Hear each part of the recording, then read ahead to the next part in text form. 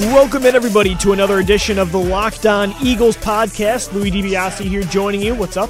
Thursday edition of the show. We are continuing our ultimate NFC East crossover with Patricia Traina of Locked On Giants, Chris Russell of Locked On Redskins, and Marcus Mosher of Locked On Cowboys. Notice how I left the Cowboys for last because they are the most hated in Eagles Nation. So today what we're going to do, since Monday we took a focus on the Eagles, Tuesday we took a focus on the Cowboys, Wednesday the Giants, today we're going to take a look at the bottom feeder of the division right now, the Washington Redskins, and because, what we really talked about the last two shows is, all right, Dallas, they're probably the biggest competitor for the Eagles who are trying to defend their NFC East crown in 2020, but a lot of question marks with Dak Prescott, Amari Cooper, Byron Jones, Randall Cobb, and then with the Giants, it's like, okay, they're not where Dallas is, but they've got a pretty bright future too with the offensive pieces they have around Daniel Jones, and then you look at Washington, there's some good stuff there with their new head coach, Ron Rivera, some great pieces up front on defense, on the defensive line, but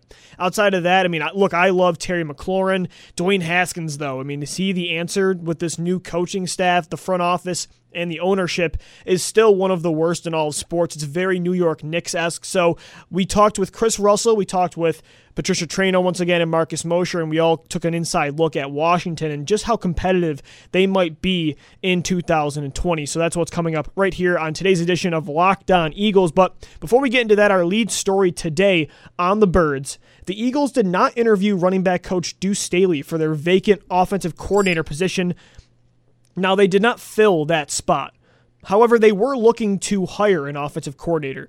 Joe Brady went to the Panthers. I think he was somebody the Eagles were interested in. They were very interested in Graham Harrell, who's USC's offensive coordinator, Mike Kafka, former Eagles quarterback, who is the Kansas City Chiefs quarterback coach, James Urban, the Ravens quarterback coach. So they were trying to fill that vacancy. Instead, they ended up going with a pass game and run game coordinator. They took a different route. They did not hire an OC. They promoted Press Taylor from quarterback coach. He's still the quarterback coach, but now he's the pass game coordinator as well. And then Duce Staley got passed over for Jeff Stoutland, who is the run game coordinator. So my take on this, and not even considering Staley to be the number two behind Doug Peterson on the offensive coaching staff, is, look, I think it's certainly unfortunate because I think he's an incredible coach for what he does, specifically coaching the run game. You look at the job he did with Miles Sanders, the leap Sanders took. He was making a huge impact through the air and in the pass blocking game the first half of the year, but on the ground, he was still struggling.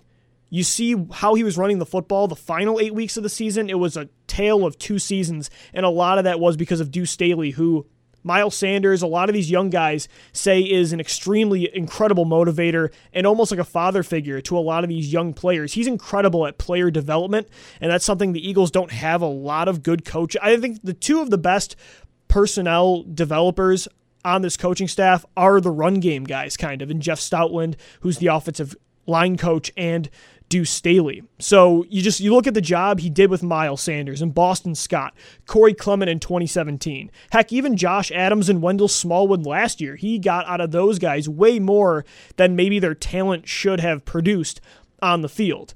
I do think he should be somebody that is atop your coaching staff in responsibility. However, I will say I don't think this is something that has to do with race. I think it's more so that Duce Staley is so run game oriented. He's not a passing coach, and the league is going towards franchises really building their entire structure around throwing the football or on defense stopping throwing the football. Not just on the field at quarterback and building around that with incredible weapons at running back, tight end, wide receiver, investing in cornerback a lot on defense, but also the coaching staff. You want aggressiveness, you want offensive-minded head coaches, and you want offensive coordinators that when they're putting in the game plan, they're very pass-heavy. And that's why you see so many different guys like Mike Kafka and Joe Brady, all these young up-and-comers, Graham Harrell, get so many looks when it comes to coaching vacancies. And while Duce Staley, incredible at what he does, with the way the NFL is moving in the future, just does not seem like somebody that will be heavily considered for an offensive coordinator position, not just in Philadelphia, but really anywhere.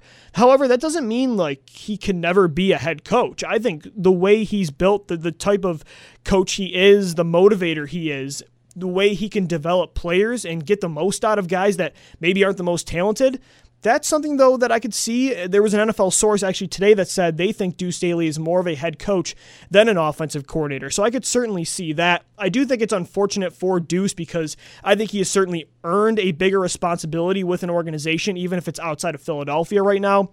But I do get the logic with where the Eagles are going with their coaching staff. All right, let's take one quick break right here on the Locked On Eagles podcast. When we come back, we'll hear from Chris Russell of Locked On Redskins, Marcus Mosher of Locked On Cowboys, and Patricia Traina of Locked On Giants, as well as myself taking a look at the last place team in the division, the Washington Redskins. Don't go anywhere. This is Locked On Eagles. If you've been a listener of this podcast, I'm sure you've heard all the great advertisers working with Locked On to reach sports fans across the globe, but you may not know that Locked On Eagles is a great way for your local business to reach passionate Eagles fans just like you. Unlike any other podcast, Locked On gives your local company the unique ability to reach local podcast listeners, not just any podcast listener, a Locked On podcast listener. If your company wants to connect with Eagles fans and a predominantly male audience that is well educated with disposable income, then let's put your company right here on this Locked On podcast. Local fans love to support local business. Text the word advertising to 33777 or visit lockedonpodcast.com/advertising and let us know who you are. We'll get our team to help your team achieve Locked On advertising success. Once again, text the word advertising to 33777 or visit lockedonpodcast.com/advertising. We look forward to hearing from you. And we welcome you to the NFC East Ultimate Division Crossover. I'm Chris Russell from Locked On Redskins, and I'm joined by my colleagues today as we've been doing this all week. First, we want to introduce Marcus Mosher from Locked On Cowboys, and then Patricia Traina from Locked On Giants, and Louis DiBiase from Locked On Eagles. And guys, they say it's the NFC least, but you guys have brought it all week. With some thunder and some pain. So it's great once again to be with you guys as we discuss the East on this ultimate NFC East crossover. Yeah, Chris, I'm sorry. We've kind of been bashing on you each episode about your skin. So this is your moment to shine now and talk about maybe some sort of positives. Yeah, I mean, I remember the glory days, even though I wasn't around in the Washington, D.C. area. I watched plenty of games at RFK, and trust me, FedEx Field, as we, I think, all know, is anything but RFK Stadium. But hopefully with Ron Rivera, things will start to change around. And, guys, that's where we want to start. Listen, I think Ron Rivera was a surprisingly good hire. It checked a lot of boxes. I think we all kind of understand from afar what kind of guy Ron Rivera is and what he stands for, and he's going to change the culture. They have a lot of culture, trust me, to change over from the stench of Bruce Allen. But I'm really curious from a divisional perspective, and we'll start maybe with Marcus because the Redskins and the Cowboys have that, long-standing traditional rivalry. How you guys view Ron Rivera, Jack Del Rio, and I guess to a lesser degree Scott Turner, Norb's kid, as the new top three head honchos, if you will, of the Washington Redskins? Yeah, I think it was a smart hire from the Redskins. I think everybody you talk to that has played under Ron Rivera or has coached with him absolutely loves him. I think his guys will play so hard for him. And when you look at that talent on the Washington defensive side of the ball, I think it's kind of scary what the potential of that team could be. Again, this is me talking as a Cowboy fan here, but if you're looking for a team that could potentially make the San Francisco 49ers jump from, drafting 2 in the draft all the way to being a playoff contender, man, Washington looks like they have the pieces to potentially do that. They have a stable head coach now. I think they're going to get a star pass rusher in the draft. And you combine that with what they have on the defensive line. I know it's weird to be optimistic about the Redskins, but I think things are looking up. Patricia? I definitely agree. I love the Ron Rivera hire. Okay. No love for Washington. That otherwise I have to turn in my Giants membership card here. But no, I love the hire. I've always had respect for Ron Rivera. When he was let go by Carolina, you kind of saw it coming. And I don't know that necessarily was because, he was a bad coach. I think it was just a case of him getting stale down there, needed a fresh start. He was the guy that I hope the Giants would hire. Of course, Washington snapped them up. And I think that's one of the smartest moves they could have made, because this is a guy who does build good culture. He put together a good staff. He's a guy who relates to his players, but who still keeps discipline and won't let the quote unquote, let the players run the locker room, so to speak. So I like the hire, and I'm very interested to see what he brings to the table and how he brings his team into shape.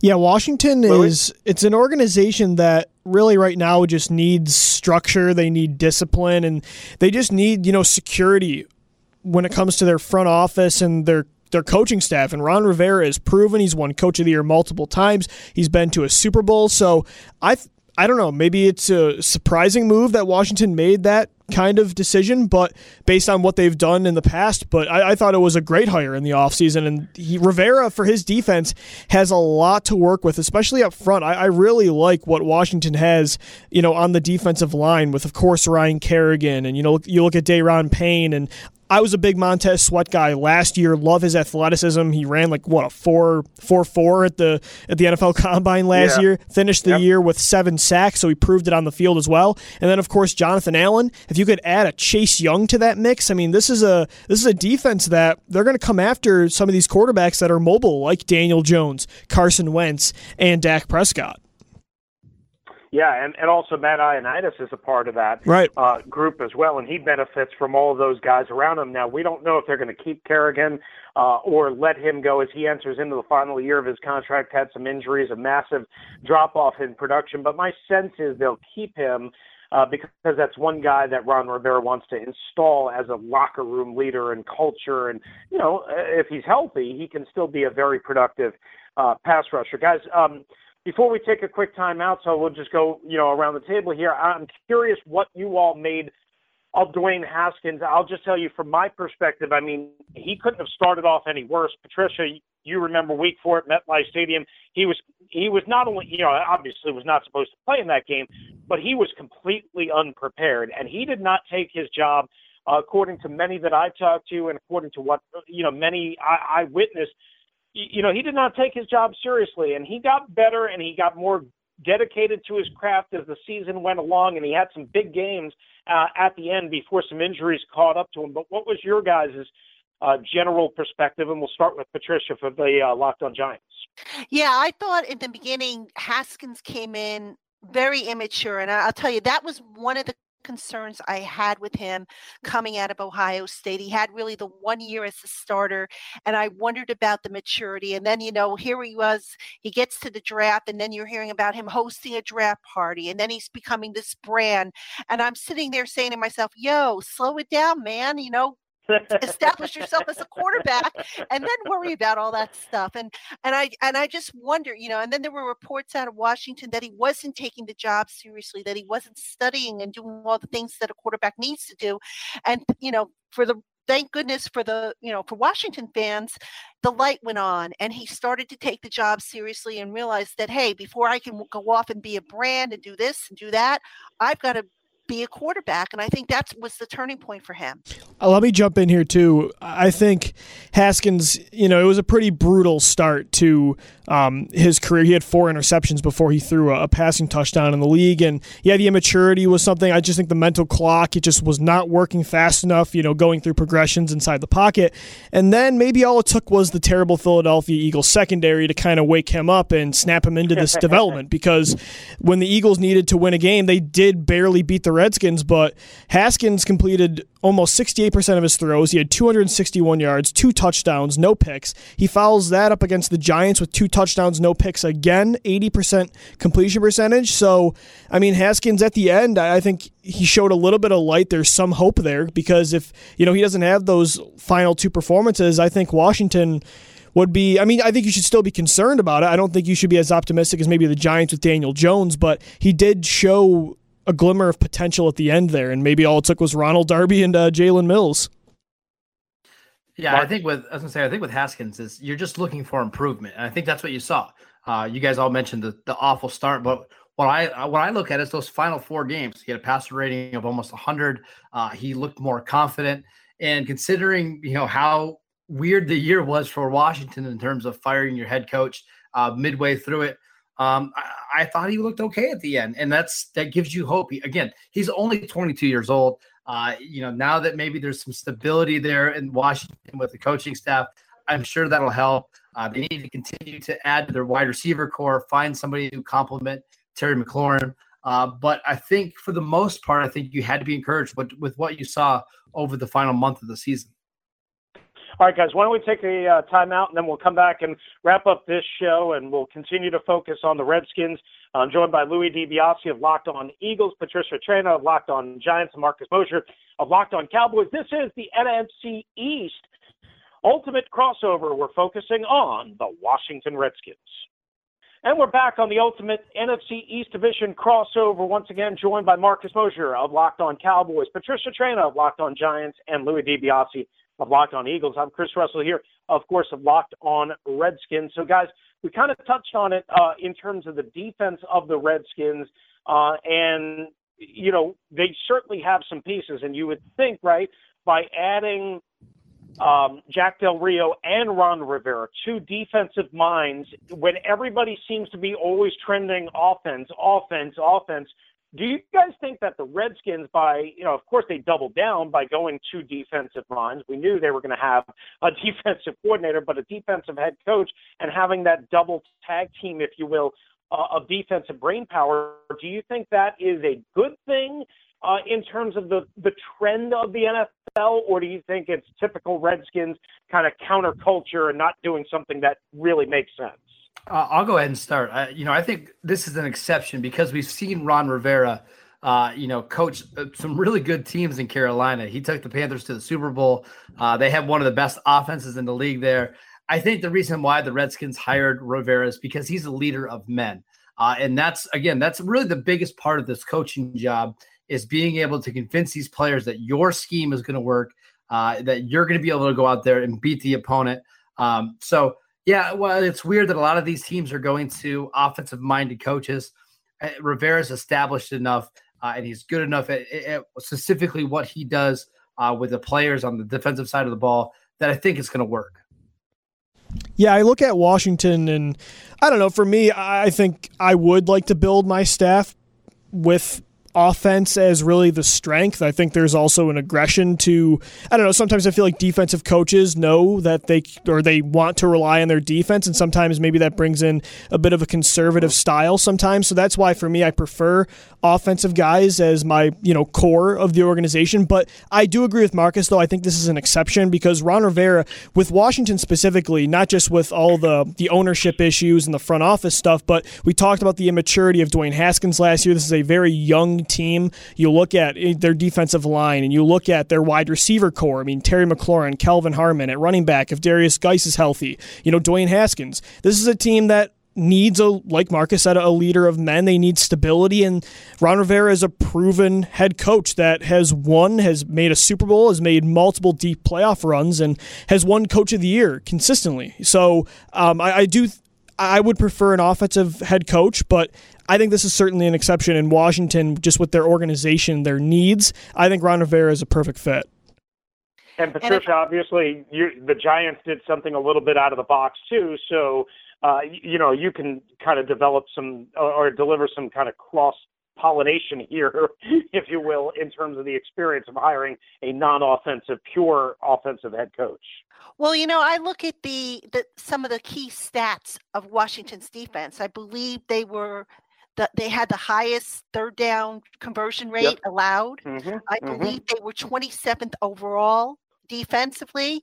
So, they have some great pieces, I think, on both sides of the ball, but sometimes you just have to kind of step back and shake things up a little bit. Yes, it's important to develop Haskins in that offense, but you got to give the defense some love, and I think just bringing in defense, Rivera, a defensive-minded coach, Jack Del Rio, those are two very good coaches. If I'm not mistaken, I think Del Rio was on, I'm trying to remember what team it was that they went to the playoffs. So he's always had some good defenses in the past. And, just sometimes you just have to kind of say, okay, it goes back to the staff that you're building. And, people say, okay, well, look, offense, you got to score, obviously. Well, what's the old saying? Defense wins championships. Mm-hmm. So I think it's actually refreshing to see Washington think outside the box, just the way the Giants have with hiring a coach that, doesn't have alliance to one side or the other ball, and just hoping that, in the case of the Giants, I know Joe Judge is going to, Matt, he's going to be a CEO style head coach. That's what Rivera is going to probably be down there in Washington. He's going to manage everything. He's not going to get so tied up in one side of the ball. And we've seen that happen where a coach gets so tied up with one side of the ball that the other side lacks or, situations, game clock management or whatever. And I think it's just a great approach personally.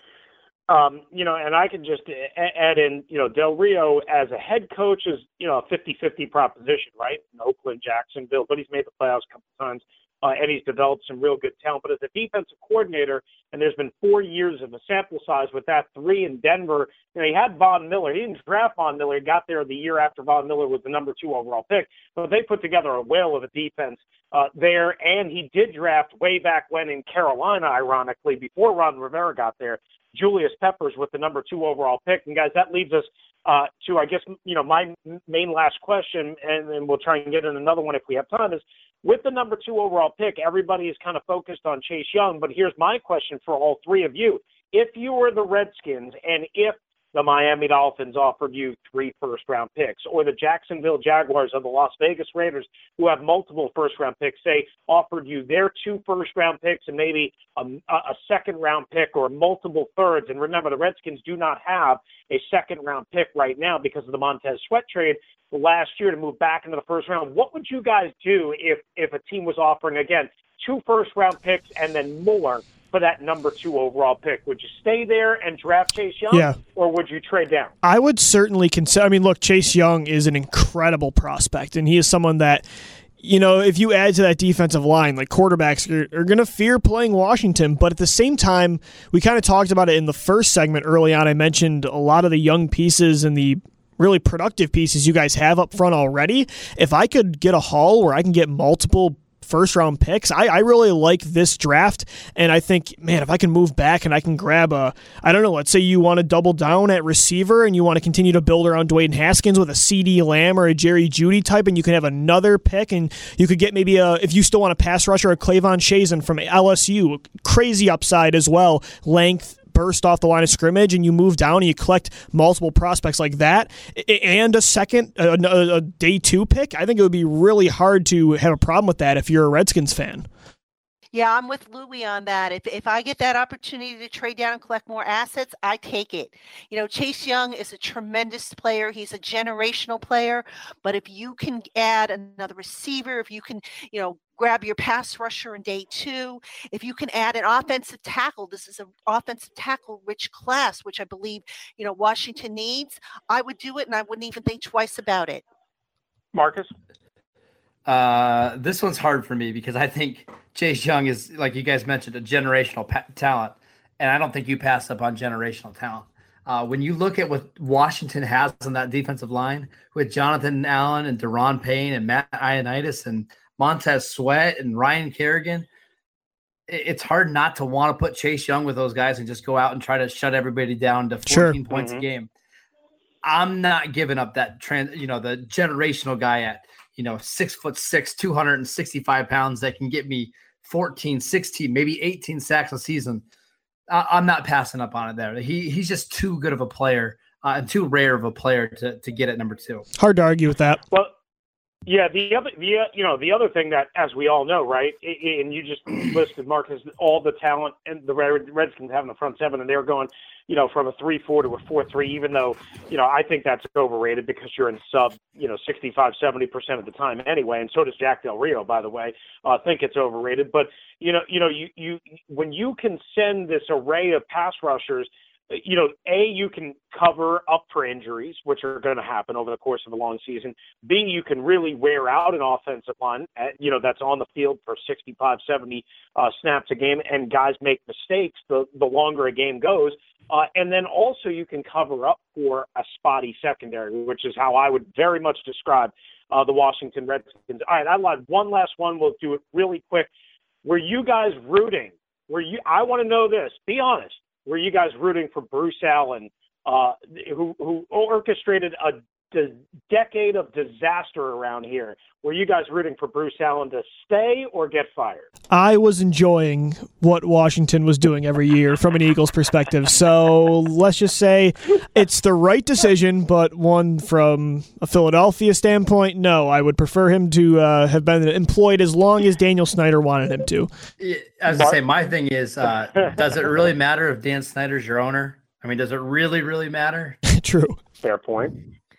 I gotta agree with Louis. I mean, from was it the right decision? Absolutely. But look, any advantage you can get in this division, because right now the talent I think the teams are just so close together. There's really no runaway winner. I mean, if you look at the last several years, how a different team has won it every other year, it's been a different champion.